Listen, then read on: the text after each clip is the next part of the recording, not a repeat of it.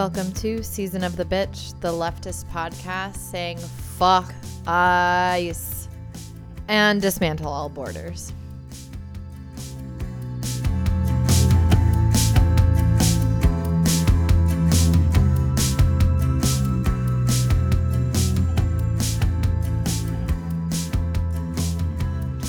Today we have Laura. So today we are joined by some really incredible guests. They're all involved with doing really amazing stuff on the ground in their area. I'm going to have them introduce themselves and talk a little bit more about what they've been up to related to immigration and ICE, as well as where they're located. But first of all, thank you all so much for joining us on Season of the Bitch. Thank you. Thank you. Thanks for having us. Yay. So Marge, if you want to go first, go for it. Yeah, my name is Margaret McLaughlin. I'm on the steering committee of Metro DC Democratic Socialists of America. Our migrant justice working group has been going since January. We have been focusing on the revolving door of DHS and ICE officials that have at one time been administrators of these disastrous policies and then have gone into lobbying. So that is who we've been focusing on.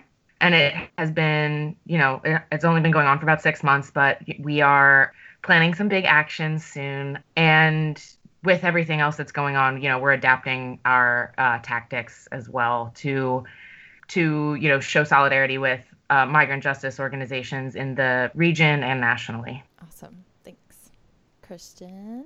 Yes, so my name is Christian Hernandez. I am the co-chair for DSA North Texas, and our counties cover Dallas County, which is kind of the main city that we're focused in, and then we have neighboring Denton and Collin County. So we're a pretty big area in North Texas, and we have a lot of immigration activity going on in Dallas. I've mentioned before on like a previous national call that Dallas is leading in the number of deportation arrests in the country. And we do have a big presence of just like ICE officials. And so for us, it was really important to have a thriving and active racial justice working group that really focused on immigration and police brutality. And I come from a background in organizing with respect to immigration specifically. I was a member and on the leadership of the North Texas Dream Team, which is a local grassroots organization that did a lot of direct action when it came to working around securing DACA back when the fight happened in the early 2000s. And since then had been doing a lot of DACA work specifically with getting people to learn how to fill out their applications for themselves, raising funds so that money wasn't an issue because it's like $495 each time you apply every 2 years. And really kind of creating a process that was both empowering, but also getting people looped into getting involved in their community. And then we also Texas is a very big hotbed for bigot politicians. And so we had a SB4 fight not too long ago that we were very directly involved in with getting our local municipalities and involved in the lawsuit against what we call the Show Me Your Papers law. And as far as DSA, we really are pretty new to the immigration framework, I should say. But we have a lot of people that are really willing to get their hands dirty and involved in the process. And so we've been doing ICE accompaniments as people have come forward and asked to be supported when they go and check in with ICE. And so we did a few of those with some local organizations. And so we're really focused right now on kind of training our individual members so that they're aware of like the immigration snake, as I call it, or web it's a very convoluted subject. And even for a lot of us who've been doing this for a while, like we learn something new every day. And so getting DSA members confident, trained in like what it looks like, but also just collaborating with a lot of the organizations that have been doing this for a long time.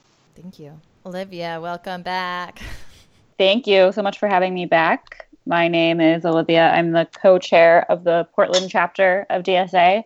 Our chapter is involved in the ongoing occupation at the ICE facility here in Portland, Occupy ICE PDX, that has shut down the ICE office The ICE office here in Portland has been shut down and barricaded for 5 days now. We're also working on targeting our elected officials at the city and state level to stop cooperation with ICE. Whew. Y'all are doing a lot. It's amazing. So for starters, some people, and we hope at least generally not among the left, but I've been seeing a lot, or even like people have been commenting on Buffalo DSA's Instagram posts like, why would you want to abolish ICE instead of reform ICE? Because in Buffalo, at least, we have just like such a strong lib faction. And so why do y'all think it's so important for us to abolish this institution? So part of the reason that we moved from, I felt, because a lot of our DSA messaging was defund ICE at the very beginning. And I'm really glad that we've moved to a more strong and effective, I feel, stance on ICE. We've seen, especially in the realm of immigration, that there's this constant talk about we need immigration reform, we need comprehensive immigration reform, we need DACA, then now we need DAPA. And so it's kind of been like this very incremental fight for rights constantly. And a lot of the messaging has been some of the most frustrating part about working in this realm and working within the movement, not so much because these things haven't led to some small wins and led to gains, but because they, depending on the administration or even just from month to month, it's been very easy to lose any gains that have happened. We've seen, obviously, with this current administration being somewhat more openly hostile and somewhat less willing to hide the racist motivations for wanting to make changes in immigration policy. But it's a lot of the people that are in the movement that started off in the movement since, you know, the one of the first fights for the DREAM Act in the early 2000s. People are tired and they're tired of having to make, you know, these small wins and then losing everything and having to start from scratch. And abolishing ICE is the only solution to ending the complete separation of families, to ending the terrorizing of our communities. ICE has a huge ability to create fear, and this fear is really what's kept a lot of people out of this movement. A lot of the people that should be at the forefront, not because, you know, they should be at the forefront, I should say, because they're the ones that are the most directly affected. But we understand that, you know, if you don't have legal status in this country, even if you're only like a legal permanent resident, there are always going to be consequences to getting involved. And so with somebody that, for me, coming in as an ally, as a citizen, but, you know, also as a brown woman, it gives me somewhat of a unique opportunity with privilege because, you know, no one looks undocumented, to be able to use that privilege and kind of take on a little bit of the burden of having direct confrontations, say with ICE or confrontations with the police. But we really want to get more people involved, especially people who don't have any protections. Dreamers have shown a bunch of awesome, courageous movements. You see the Undocumented Unafraid. That was something that was revolutionary in just that people were like, we're no longer going to stop asking for our rights because we're afraid of getting deported. And, you know, these were people that are young people, that are students. And but then there was this next needed fight for their parents, who are the people who originally, you know, came to this country and have no legal protections. There's not any type of a program like DACA for parents specifically. And so when you take something, an institution, an agency like ICE that has increasingly shown no remorse for any type of actions, they've pulled children from hospital beds, they've arrested moms during their doctor visits. And, you know, CBP, Border Patrol has slashed water bottles that humanitarian groups have put out because they have no regard for actual humanity. There's no bargaining with them. There's no, this is where we'll stop. They've seemed to have no line that they won't cross. And so with an agency that seems to be really petty, they move their tactics and they react as activists and organizers move and try to confront that type of power. It's important just to get rid of that source altogether because there's no way that they're ever just going to stop. Yeah.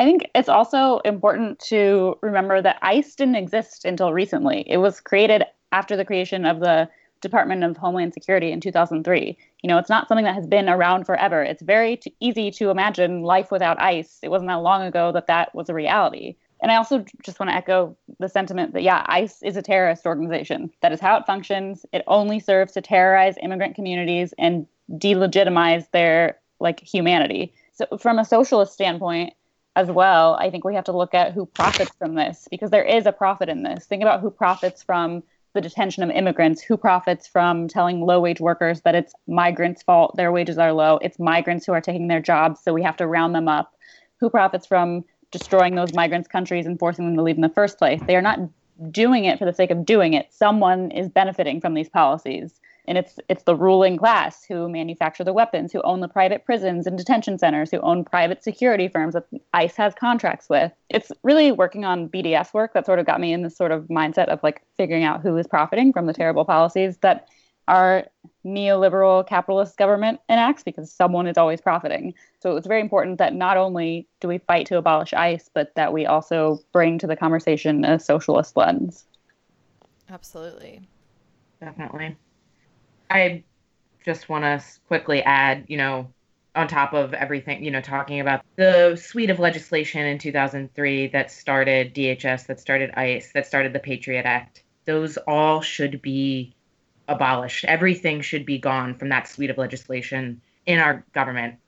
ICE has proven time and time again that it is unable to maintain internal controls of the people that it employs. And its vetting process. These people have they've been shown to, abuse prisoners, abuse children, and beyond, these internal situations, the larger idea of an agency like ICE, it is to terrorize people. And I think that this switch that has been flicked this week, that we see centrists and liberals starting to come on our side to actually sign on to this call to abolish ICE. It's interesting how the narrative of separating families it's been driven to people's hearts, and it's nice to see, but this has always been happening. It hasn't been happening in the same manner as, with CBP and ICE. But the U.S. has been involved in Central American and South American governments for decades, displacing and separating families. So this is just an iteration that we're seeing. It's an iteration of nationalism, of white supremacy, that I think a lot of people are starting to realize is cancerous, it's dangerous, and we need to get rid of that ideology in the way that we govern our society. And to just really add on that point with, liberals and others that are kind of new to the fight, really pushing this, keep our families together, it really dismisses a lot of the people who've lived in mixed status families, who have family in other countries for a long time. I mean, my family is a mixed status family. When my grandmother passed away, my aunt, lives in the United States, and she can't go back to Mexico.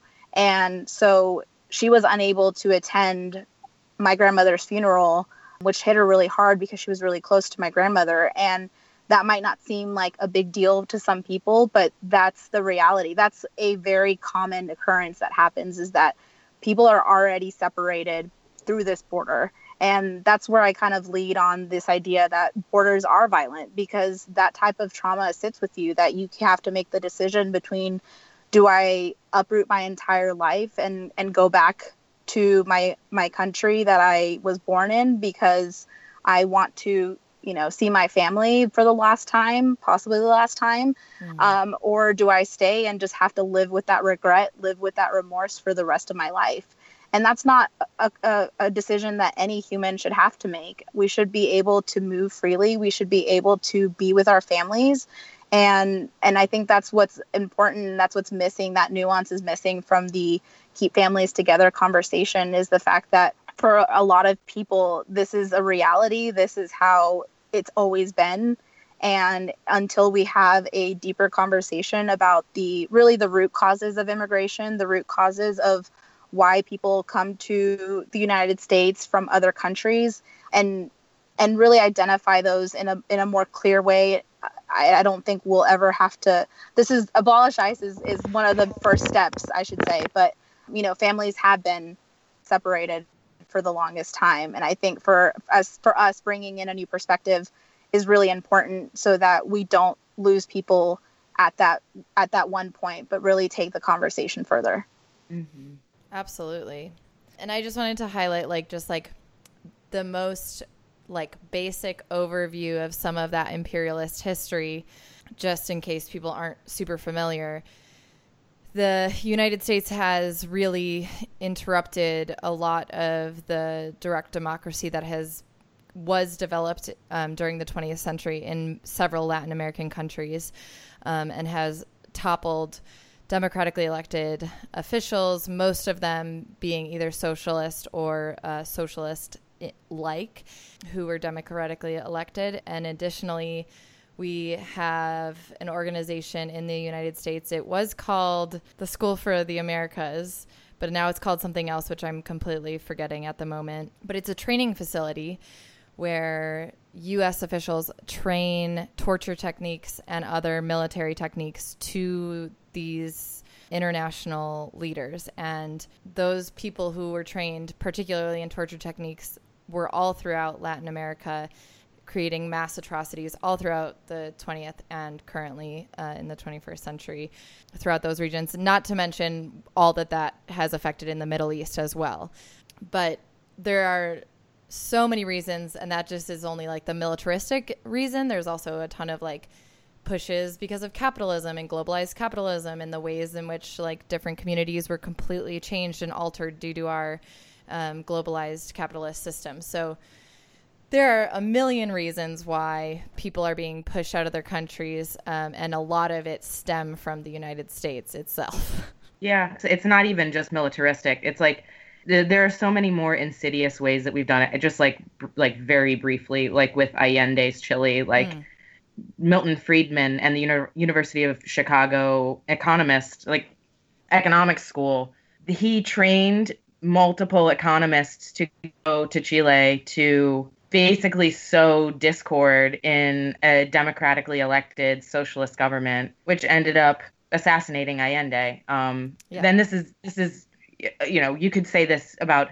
many different other countries in Latin America. It's not just explicitly militaristic and, training troops. It can be insidious and socioeconomic as well. We have our hands dirty in so many different ways, the United States does. It's really atrocious, and to think about the whole weight of it it can be overwhelming, I think, to a lot of people who are just coming to the left. But it's an important thing to learn about and to really feel, because this thing that's happening at the border it's not just a current event. It is a culmination of decades. Mm. Yeah, and on that point too, in Guatemala, for instance, I actually got to go this past year, and I stayed with a small community, the Santa Anita community, and they're a bunch of ex-revolutionary fighters. They fought during the armed conflict, which again was a result of American imperialism. It was a result of specifically America with the United Fruit Company coming in and deciding, hey, we want to take some of this land. This was essentially a fight at the bare bones over bananas and the production there, and they toppled a democratic leader. They created this anti-communist fear. They associated him with communism and created just a lot of using public radio, doing a lot of red baiting there. And then this led to a 10-year civil war over something as, you kind of break it down to something as trivial as bananas. And for these fighters, I felt this extreme sense of guilt, being American and coming in, and these are people that live very humbly, and having them tell their story and having them talk about the fact that they were fighting, and they were raising children, in the wilderness because they fought for something that they believed in. And grappling, I think for me, especially being somewhat relatively new to the left, grappling with this guilt of somehow not knowing about this beforehand, and also just like being American. And one of the guys that I talked to, he was like, well, you're also Mexican, and Mexico helped us out a lot. And I'm like, it doesn't make me feel any better about that situation, because I know there's a lot of people that when they're confronted with this type of information, they could very easily just like dismiss it, and their guilt might lead them to thinking that it's not as important to care about what happens in other countries. And I think it's also really like we were saying, was really overwhelming to have to realize that whether we want to or not, whether we're aware of it or not, we're complicit in the suffering of so many people in other countries. And it's a lot to internalize. It's a lot to like make reality, and also a lot for us to try to figure out, like, well, so what do we do about it? And I think that's what's really important about what Meg was saying, especially with identifying the sources of power, identifying who directly is profiting from these types of policies, from these decisions, and confronting those power makers or those decision makers, and getting rid of them. For sure. Thanks for going down that rabbit hole with me, y'all. So each of you kind of identified what your primary focus is in your respective region. And I was curious as to what have you seen be successful, what has been unsuccessful, and possibly what have been some of the biggest challenges. I think what has been most successful for Metro DC DSA is making sure that everyone is prepared and trained up before we do an action. And we're very deliberate in what we do. Every action that we usually take, I know that the Nielsen action this past week, that was an exception. They usually take 4 to 6 weeks. We choose a target, we research them, we go through SEC filings, we go through open secrets filings on who they've contributed to politically. And we try to compile like a dossier on this person who has profited off of deportations in some manner, right? Like either they have been an appointed leader of DHS or ICE, or they were at one point and are now running private prison corporations such as CoreCivic, which more people know them by the name Corrections Corporation of America, because they have been in the news for many, many years for unjust practices. They're very bad. They have very poor conditions in their prisons. But these are the people that don't see that. These are the people that are in Washington. They're appointed by an administration, whichever administration it is, be it Democratic or Republican. And when the opposite administration comes in, they are prepared. They leave, and then they go to their cushy lobbying job where they make $400,000 a year, taking their ex-coworkers out to lunch to try and get nice, big, cushy contracting gigs for their company. And these billions of dollars that are in contracts that are coming from our federal budget that are going to these private prisons that are dangerous, ill-supervised, not audited, and that have been a terror to families. That's what we want to try and bring to light. So being, very aware of who we're going to expose. And it is an exposition of this insidious revolving door that happens in the DC area. And I think that that's something that we can bring to this, because we don't have an ICE detention facility quite near us. I think the closest one is about an hour and a half out of DC, the biggest one at least. So, talking about this structural administrative way that our federal government normalizes detention and dehumanization of immigrants and immigrant families. What's been unsuccessful is the explanation of this revolving door from federal, appointed federal appointee to lobbyist and back again over and over. It's a long and convoluted story for many people, but it is so, it's repeated so many times by so many people across the board. It's bipartisan. There are so many, Democratic lobbyists who are profiting off of private prisons. This is not just a Republican thing. So getting the message out, I think, of this specific area that we're trying to expose has been difficult. And then just the normal thing that I think a lot of, socialist organizers have to deal with, and that's, privacy and security of our members and of our information. So we're working to get our Operation Security up to snuff, especially after this past week. Mm-hmm.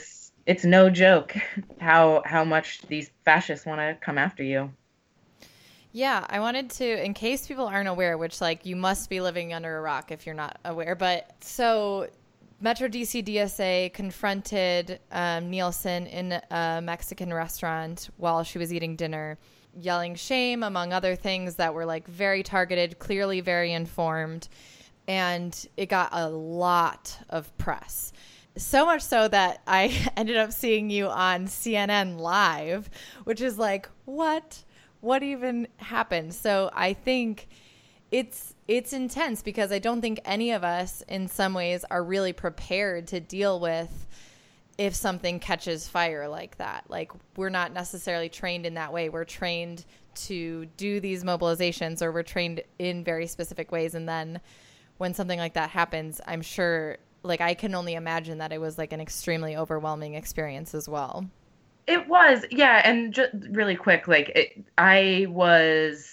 have done some minor press stuff, but the CNN, I was assuming that somebody from CNN would be maybe a little bit, sympathetic to our cause, but then she asked me, what do you expect to do with these people? It was. She was awful. She was awful. It was very bizarre. She asked questions well, first of all, she called them illegal immigrants, which for me, I'm just stop talking at that point. But also just stop. That's the just end stop. Of the, that's it. But she said things well, don't you think we need to do something to help them? And I was just what do you mean by that question? And you were just so poised. And she everyone should go and look up this ridiculousness of this woman just kind of being in shock that you would suggest that ICE should be abolished. It was very hard for me to not say that I wanted to abolish all borders on CNN. Very difficult. It's kind of amazing. I was sitting there at work on my lunch break, with my hands in my mouth, oh my God. It was amazing. Well, it's also something that I think you don't expect someone in the media to really have this strong stance of where it sounds almost biased. At least in my experience talking to the media, they've been able to, they ask, very open-ended questions why are you here? What do you want? Type of thing. Sure. And to see, because I got to see it, and just to see this very obvious disdain and this language that you really only tend to hear from people on the right. I actually heard that I was at the Texas Democratic Convention this past weekend, and someone came up to us, and I'm not sure what their political affiliation was, but they were guests at the Democratic Convention, and they grilled me for 30 minutes. And one of the things that they said was, well, what are we going to do about those people? And just having just this weird, what are you talking, and it's hard to not want to laugh in their faces. Yeah. But for me, at least from the beginning, because I will admit even a year ago, even hell, 2 months ago, any type of a confrontation, I'd be very angry and would want to immediately dismiss that person. Sure. But this past weekend, I was also wearing a "fuck ICE" sticker, and that drew a lot of attention because Dallas is also just a very big respectability type of city, to where using profanity is violence, but not locking people up in cages.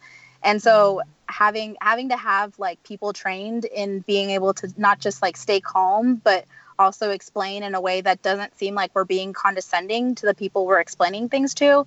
I think really throws off the people that are asking those questions, because I think they tend to see people on the left as like, all college educated and all just like wanting to do like the zinger and, the hot take type of thing. But for me, and like kind of growing in my capacity to inform other people, it's been really much keeping it focused on the fact that like we need more people in this movement and not less. And so, just being able to explain our points very clearly, I think tends to surprise people and hopefully, sits with them. I think hopefully people seeing the interview will kind of see that, hey, we're not like these weird people who don't know what we're talking about, but that we really have a clear set of demands and are going to fight for those demands, by any means necessary. Absolutely. Yeah, go ahead. Oh, I was just going to speak to what has been successful and unsuccessful here in Portland. For sure. I mean, obviously the occupation of the ICE facility here in Portland has been successful in shutting down ICE temporarily. Like, they're barricaded, they cannot get in there. We made a demand of the mayor to not allow the city cops to evict the occupation, and he has ceded to that demand for now. I think making specific concrete demands of elected officials is a good strategy in conjunction with the momentum of the occupation, because obviously the occupation is not a permanent solution. So we released a list of demands to Portland City Council, including establishing an Office of Immigrant Rights, which was recommended to them by the Sanctuary City Task Force that they themselves established, and they haven't done it. Fully funding immigrant legal defense services was also part of those recommendations. They haven't done that. Withdrawing from the Joint Terrorism Task Force, which is a task force that both the Portland Police and ICE participate in. And this is a city that calls itself a sanctuary city, and not letting the Portland Police cooperate with the Department of Homeland Security in both evicting the camp at ICE and in anything related to ICE going forward. And we are planning on taking over their city council meeting on Wednesday, regardless of whether or not they make space for us on the agenda. I think a challenge to the occupation is that it can also be an inconvenience to immigrants who need to go there to check in. Like, ICE has not communicated. They said that they contacted people to cancel and reschedule their appointments, but that is a lie. They have not communicated to them that they were closed. So people have shown up and are obviously confused. And the people running the occupation have set up a relief fund for those people who maybe have to miss work for their appointment that they didn't even get to have. And they have translators on site to explain what's going on. And they've coordinated rides to the ICE facility in Tacoma. But it is a challenge, and we do need to be mindful of minimizing inconvenience to the communities that we are trying to work to protect. Absolutely. That actually makes me kind of want to like skip the next piece and ask if y'all have any advice for folks who want to do something but aren't sure where to start or how to make meaningful action. And Christian, I noticed your tweet about like nervousness or backlash, or about how some things can particularly affect community that is already in such a state of possibly being unsafe or obviously being marginalized in such an intense way. And so how can folks avoid that or be intentional about their demonstrations in that way?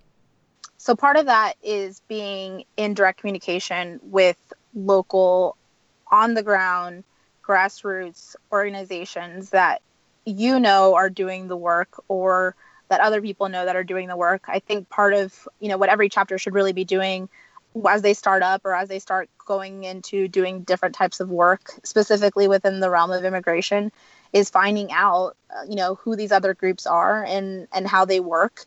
But I think also even just like their limitations, because there are a lot of groups that are very specific in like what they do, and they're very good at that one thing, which is amazing. And, we should respect that work and really kind of go in as a, how can we help? Or, even just understanding that some of them might be nonprofits and they might have limitations as far as the types of direct action that they can do, the types of mobilizations that are possible for them. But a lot of them are very willing to, kind of just relay that information and then, to kind of turn their backs a little bit to what's being done, but they're supporting it. They just can't outwardly support it because of, funding or whatever type of reasons that they might not be able to do it. And, but it's action that's sanctioned by them. And I think that's also really important, depending on, the demographics of your chapter, or even just like the size or how much power you've built in your city. And I think also understanding that within the immigrant movement, there is not necessarily like a consensus as far as what to do or how to do it. There's a lot of organizations here that, you know, say they do a lot of good work for immigrants, but they also like invite cops into safe spaces, into churches specifically. And for a lot of us who really see that ICE and cops go hand in hand, it's troublesome because you start building this false sense of security with law enforcement, and knowing that the majority of deportations resulted from some type of interaction with the police because of those types of collaborations. It's troubling, and it makes me the nervousness that I guess I tweeted about was a lot of because somewhat of like the revolving door, but really also just like how everything is connected in the sense that ICE is a very reactionary agency. They've gone rogue countless times, and they definitely like adapt. I kind of see them as like this virus that you try one thing and you can't use that tactic anymore because they've learned from it and they move on to something else. And that's what makes them, I think, also such an insidious force, because you don't really know like what their limit is. And so for a lot of that, it's also making sure that we have somewhat of a larger strategy in place. I think it's really important that we do things even statewide, that statewide we kind of are aware of where the detention facilities are, whether your local law enforcement and what law enforcement agencies throughout the state have existing agreements with immigration, whether they're profiting off of filling beds, whether they have a policy of informing immigration when somebody's being released, because that's kind of their way out of like saying, oh, we don't honor, voluntary detainer requests, but we're also going to let everyone know that, hey, we release prisoners at this time, wink, wink, wink. And a lot of agencies get around, saying that we don't collaborate with ICE by doing things like that. And so being very aware of like how that's working in your city, and then also on a statewide level, because part of my fear was if we start pushing this, okay, we end up successfully closing down this one detention center, say in Houston. Houston has a big presence, has a big thriving chapter there. If we throw down and get that one closed, what if they start moving everyone to this other facility, and then that facility doesn't have, say, a local DSA chapter, or doesn't even have any local immigration organizations, because a lot of the rural areas in our state don't really have anyone that is helping or working on those issues. And if they do, they're very, very small. And, for us with my work with the Dream Team, we've had to travel out to Amarillo, which is about 6 hours away from my home city. Texas is very big. in case I haven't mentioned it, Texas is huge. And so, having to travel 6 hours to go and deliver like just this one service, let alone, I can't even imagine that they'd have anyone out there that would know how to, shut down a detention center without anybody else's help. And so I think it's also really important that we coordinate on a larger scale and make sure that we are giving support to either other chapters or other organizations that might not have as many people or might not have as many resources, so that we can confront this kind of all at once. And it's not just like a shifting, like, okay, now we have to go and focus on this area because we didn't just do a more unified attack. And so I think that that's something that we have to really keep in mind, is that we are dealing with a ever-changing monster of sorts, and we really need to have as much communication between chapters, between organizations, and kind of take a step back and analyze things and how things are or aren't working, and not being afraid to change our tactics. And I mean, I guess that's like organizing 101, but for sure. I think with a lot of people, especially with DSA growing so exponentially over the past year, organizing background, and we tend to kind of want to stick to this one plan, but part of being an organizer is making mistakes and being like, oh shit, I fucked up, like let me do something else. and like letting go of that ego is so important to being able to be successful in any type of campaign, but especially in this one. I want to reiterate that what Christian said, like, the civil society around migrant justice work and immigrants' rights, they have a community, they talk to each other. And if your chapter wants to get involved in that work, it is really important that you reach out and you become a part of that community. I think what Christian said specifically about like a lot of these organizations want to do bigger things, more louder things, more things that'll, create a bigger splash, but they're worried about their funders. They're worried about other things that organizations that have staff and funders that they have to worry about that. We can serve as an outlet to do some of those more peripherally, not dangerous, but like a little bit more out there and questioning the very nature of like the wholesale nature of what we're working with. It's really important that we have these discussions with these organizations because they have ideas. And this is a lot. And I'm sorry to bring up something that is totally outside of immigrants' rights, but that's what we've done. That's what we've done with our tenants work. We've reached out to a lot of the local tenants' rights organizations, and we discovered a gap in the system that we've been able to help out with. And a lot of the people that work for tenants' rights organizations volunteer on the side with us to do the things that they can't do in their 9-to-5 day job. We have that capacity because we're a volunteer organization. We're doing this on our own time. We're not beholden to anyone or anything. We're democratically accountable, but that doesn't mean just internally democratically accountable. It also means accountable to your community and the organizations in your community. Yeah, I work at a local organization that supports immigrants and refugees, a nonprofit, and it's totally the same story. They cannot be radical. They just can't. So it's good to know what's going on from working there and bring that knowledge to the stuff that we can do in DSA, because like you said, we're not beholden to anyone. We're not afraid to step on people's toes. We can make a splash and not have to worry about our funding getting pulled. And also, again, I want to stress to people who are looking for how to where to start, figuring out who profits, look at the contracts that your city and state have, what activities ICE is doing in your city and your state, and who is allowing them to do that, and then put pressure on your elected officials to make it stop. I'm from Ohio, and Ohio has been in the news for 2 huge immigration raids recently, and some of those people are being held in the county jail in Youngstown. They should be organizing in Youngstown so that the county does not cooperate with ICE and allow ICE to hold people in their jails. ICE has a contract with G4S, so does the city of Portland and our transit system here. So pressuring our city to end that contract, pressuring the mayor, who is the police commissioner, to end activities that allow the cops to share information with ICE, which are specific contracts, specific activities. Doing that research and figuring out where you can apply pressure beyond just protesting at ICE is super important. Absolutely. Yeah, and I think part of it is also just knowing that this type of stuff that's going on. I know that protests and rallies are really feel good type of stuff, and it's the first natural inclination that anybody has. And often when I talk to people that aren't familiar with anything that I do, I tell them, I'm an organizer, and they're like, oh, so you protest all the time? Or even my parents sometimes will be like, okay, who are you going to go yell at today?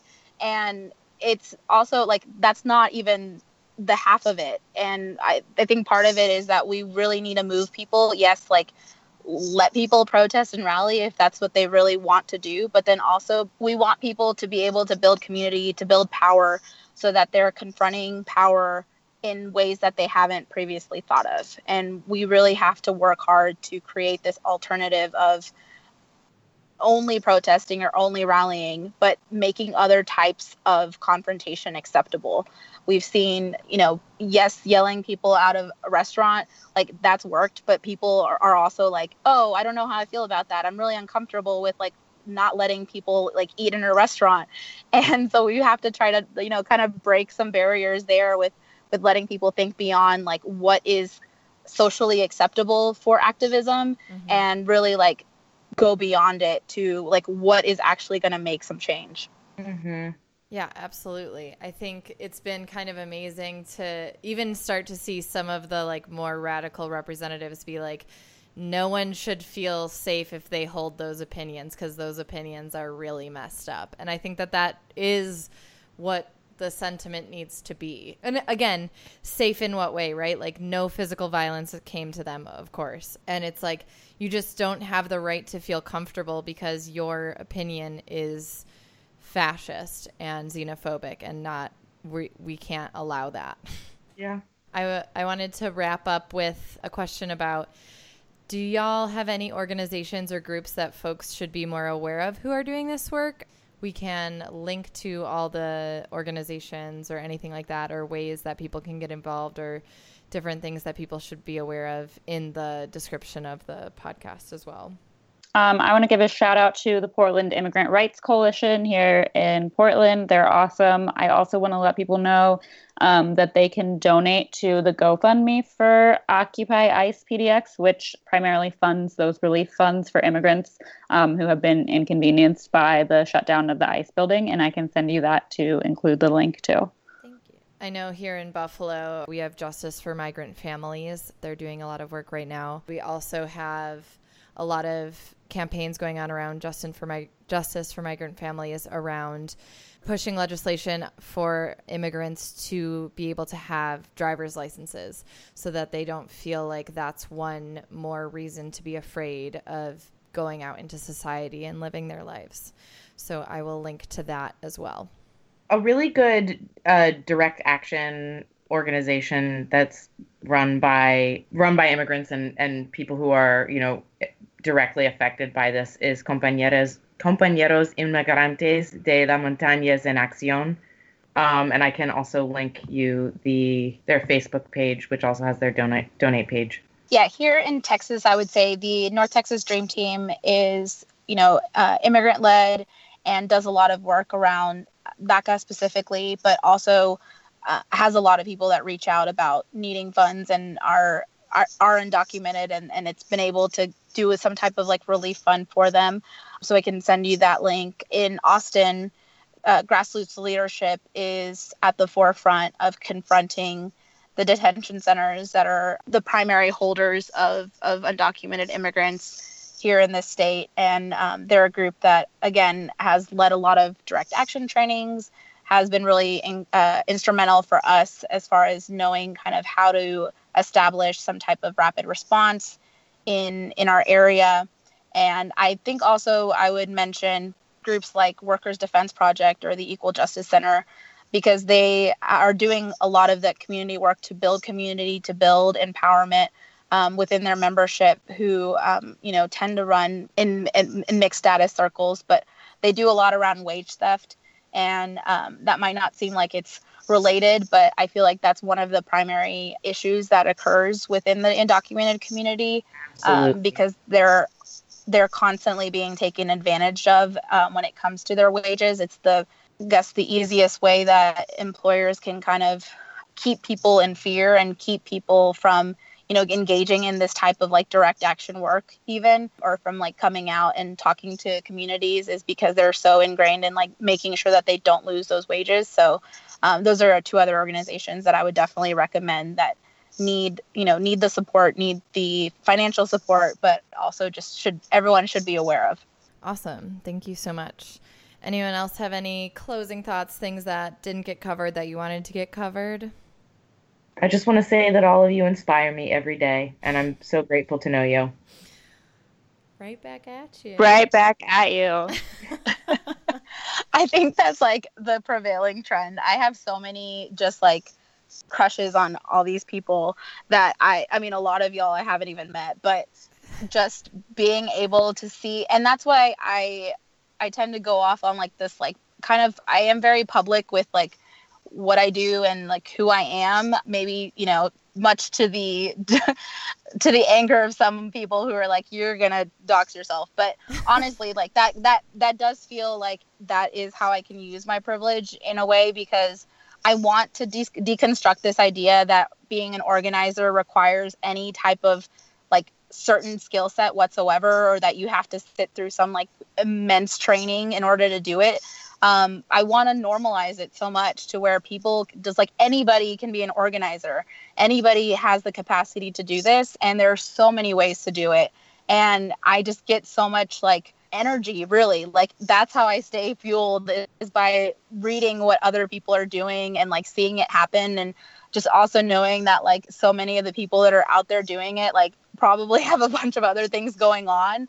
But that to me, it creates this other like somewhat online community too, that really kind of takes away from all the bullshit that we kind of face everywhere else.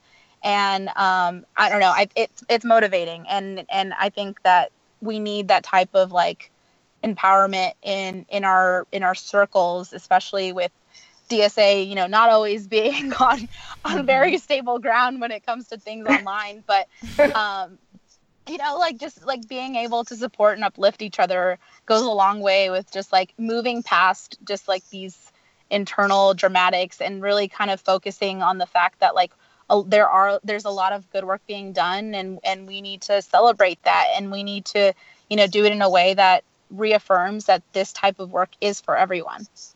Hell yeah. Well, thank you all so much. We really appreciate it. I know our listeners will really appreciate it, and you are all amazing, and I'm really, really grateful. Thank you so much. Thank you. So that's our show. Thanks again to our incredible guests. We will link to all of those organizations that they spoke about. As always, you can find us on Twitter, Facebook, and Instagram at Season of the Bee. If you or someone you know is a musician that would like to hear their music featured on our show, please have them send us an email, seasonofthebee@gmail.com. We are having a live show, and it's going to be in New York City, August 11th at Star Bar. Tickets are on sale, so go to seasonofthebee.com. There's a whole spot for ticket sales. If you buy them now, it's mad cheaper, $15 now, $20 at the door. So get them early, get them while they hot, and rate, review, subscribe on iTunes. Believe that's it, but hey, you know, thanks for listening. Shout out to the rest of the coven. Love you guys. Bye.